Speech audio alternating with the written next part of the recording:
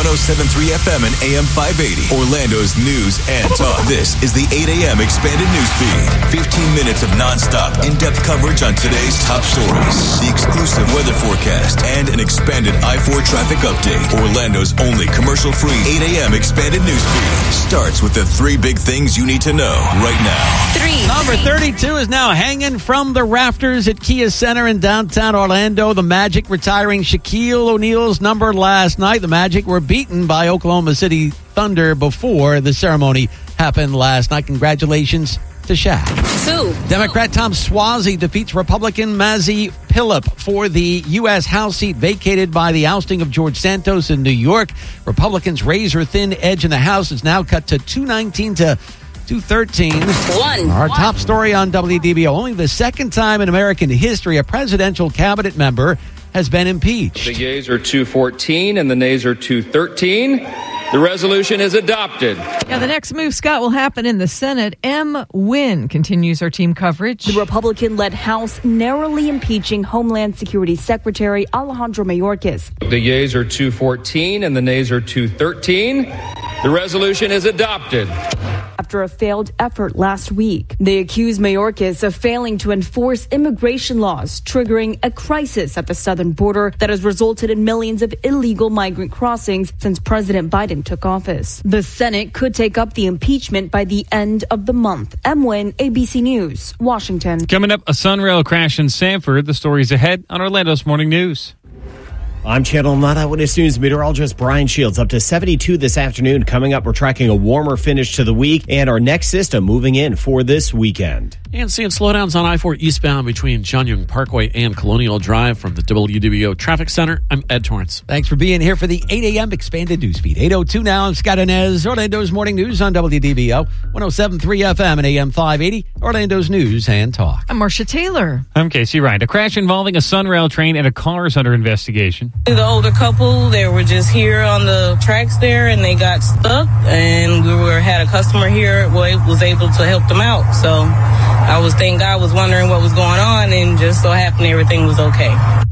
It happened last night around 8 near Monroe Road and Orange Boulevard in Sanford. Seminole County Fire Rescue says everyone inside of the vehicle was able to get out before the crash, and no one was hurt. I'm Alexa Lorenzo for WDBO 107.3 FM and AM 580. The Orange Osceola State Attorney launches its Violent Crimes Unit this week. It will look into cases that involved attempted murder, kidnappings, home invasions, armed robberies, not homicide. We want to deal with the gang violence before it gets to that point. We want to deal with all these types of offenders that will, eventually, create a body on our streets.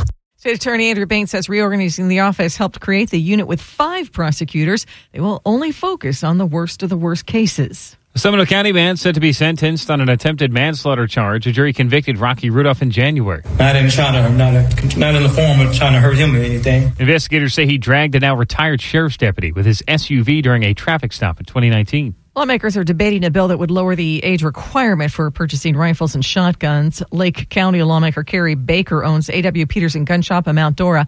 Says it's a provision that does nothing since the number of young adults buying guns from a dealer and committing crimes is almost non-existent. The debate comes as the state marks the anniversary of the Marjorie Stoneman High School shooting in 2018. Survivor Danielle Grant. It's just very eerie, and it's still ongoing, just memories of what happened that day. I'm a coach at a gym, and I keep spreading that same love that I learned that day because, tomorrow's never promised. Shooter Nicholas Cruz was allowed to buy a semi-automatic weapon because he was at least 18 years old. The state's proposed rule change would take the buying age, now 21, down to 18. Governor DeSantis proposes legislation to crack down on retail theft and porch piracy. Here's reporter Tanika Hughes. DeSantis says since he's taken office, shoplifting has decreased by 30%. His proposed legislation would make it a first-degree felony if a person commits retail theft with a gun, and a second-degree felony if social media is used to try to get others to participate in the crime, and reduce the stolen property value necessary to charge criminals with a felony for stealing delivered packages. The WDBO Business News is brought to you by Mark Spain Real Estate, and WDBO's consumer warrior Clark Howard says there's always talk about the housing market collapsing. What's happening with home prices is they're just kind of sitting there. What's going to happen over this decade is home prices are not going to grow like they have in the recent past, where they went up so much every year. because we've outrun affordability for most home buyers. So we're just going to meander along. You're not going to see the bottom fall out of the housing market in terms of what your home is worth, but you're also not going to see growth in prices like we've had in the rearview mirror. Better for buyers in the years ahead. We told you Tuesday the Florida Supreme Court decides not to expedite the challenge to the state's congressional district maps. Voter rights groups fought to successfully change the district maps before an appellate court reverted the decision in December. Reporter Jake Stoffen tells us the challenges to the maps have also been filed in federal court. April England Albright with Black Voters Matter, the lead plaintiff in the case, argues that hope is all but gone. We will not be able to get those maps redrawn, unfortunately, and the voters will continue to be silenced, in Duval County. Stoffen says those challenges are unlikely to be resolved before the November election. A scary scene in Texas Tuesday when a car crashed into an Austin emergency room. Here's reporter Andrew Dimberg. The vehicle's driver did not survive and several other people were hurt. Smoke filling the waiting room at St. David's North Medical Center as patients and staff ran for cover.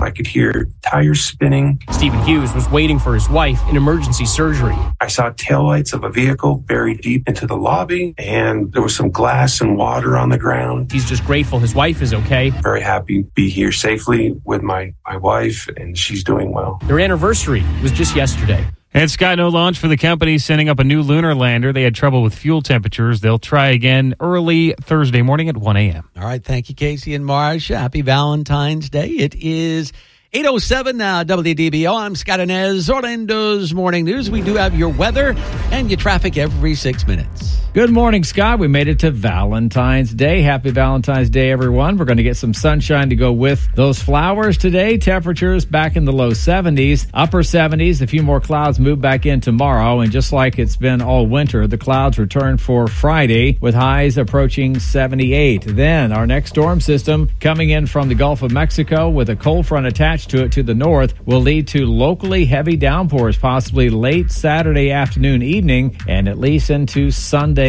early to mid-afternoon. We've got some wet weather coming our way. From Channel 9 Eyewitness News, I'm certified chief meteorologist Tom Terry. And currently, we're looking at 50 degrees right now, sunshine at Orlando's severe weather station. Ed Torrance is in the WDBO Traffic Center on a Valentine's Day morning. How are we doing out there, Ed?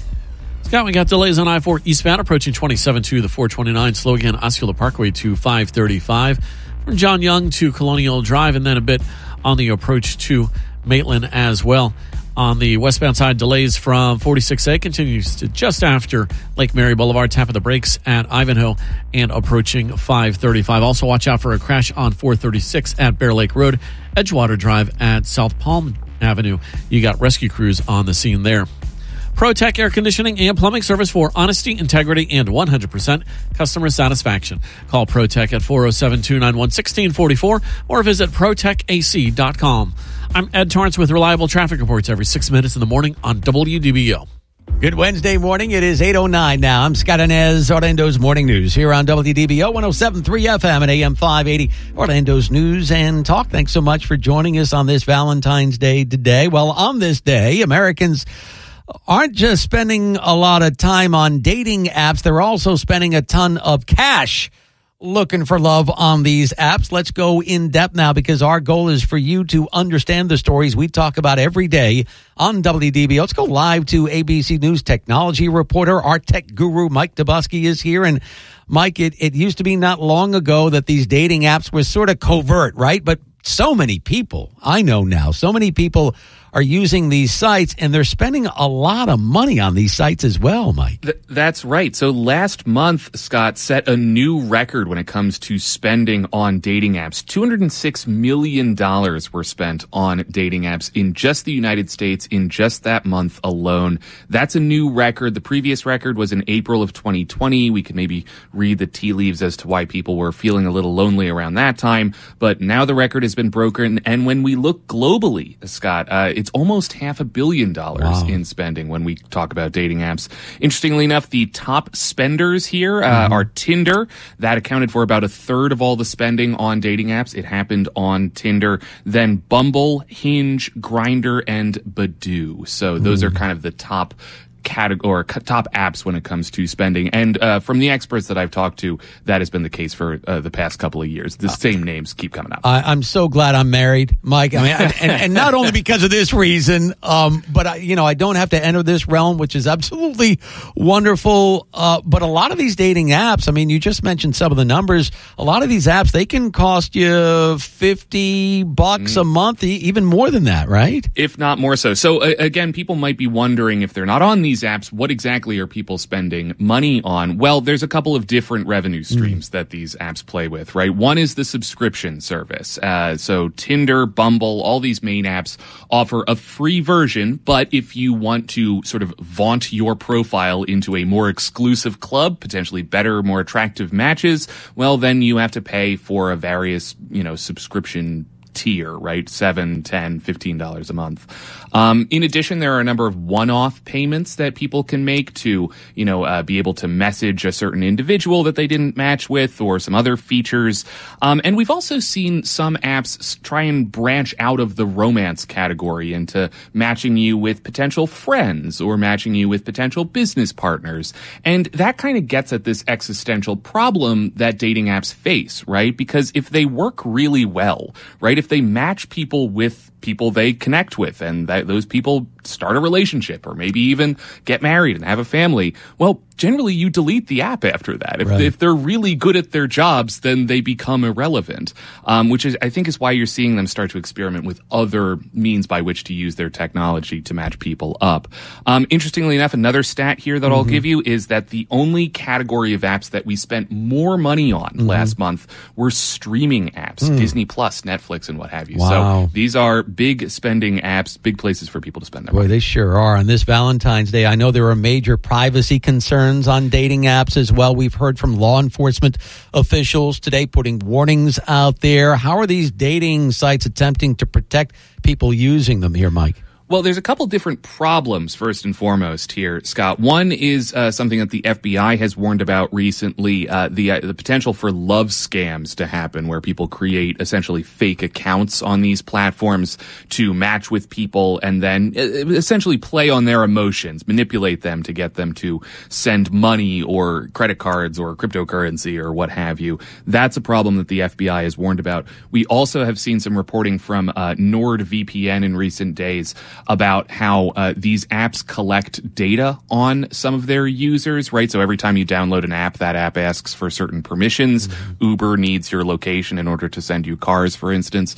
But dating apps are very greedy when it comes to permissions. This report finds that nearly 25% of the permissions that they ask for aren't necessary for the app to function, meaning that all that data that's being collected goes to advertisers or it goes to other third parties. In terms of how these apps are cracking down on it, we really haven't seen a ton of movement there from the main players, right? The Tinders, the Bumbles, and the Hinges of the world. But we've also been tracking this new sect of the dating app market, the ultra-exclusive, ultra-expensive dating app. Things like The League and Raya, where you have to be invited to join, and you don't just pay a couple bucks a month, you pay hundreds of dollars a month to be a part of these very exclusive clubs. They say that is a means by which to kind of clear the field, to make it a more exclusive experience and to cut down on those potential scams and data collection, because of course they're making all their money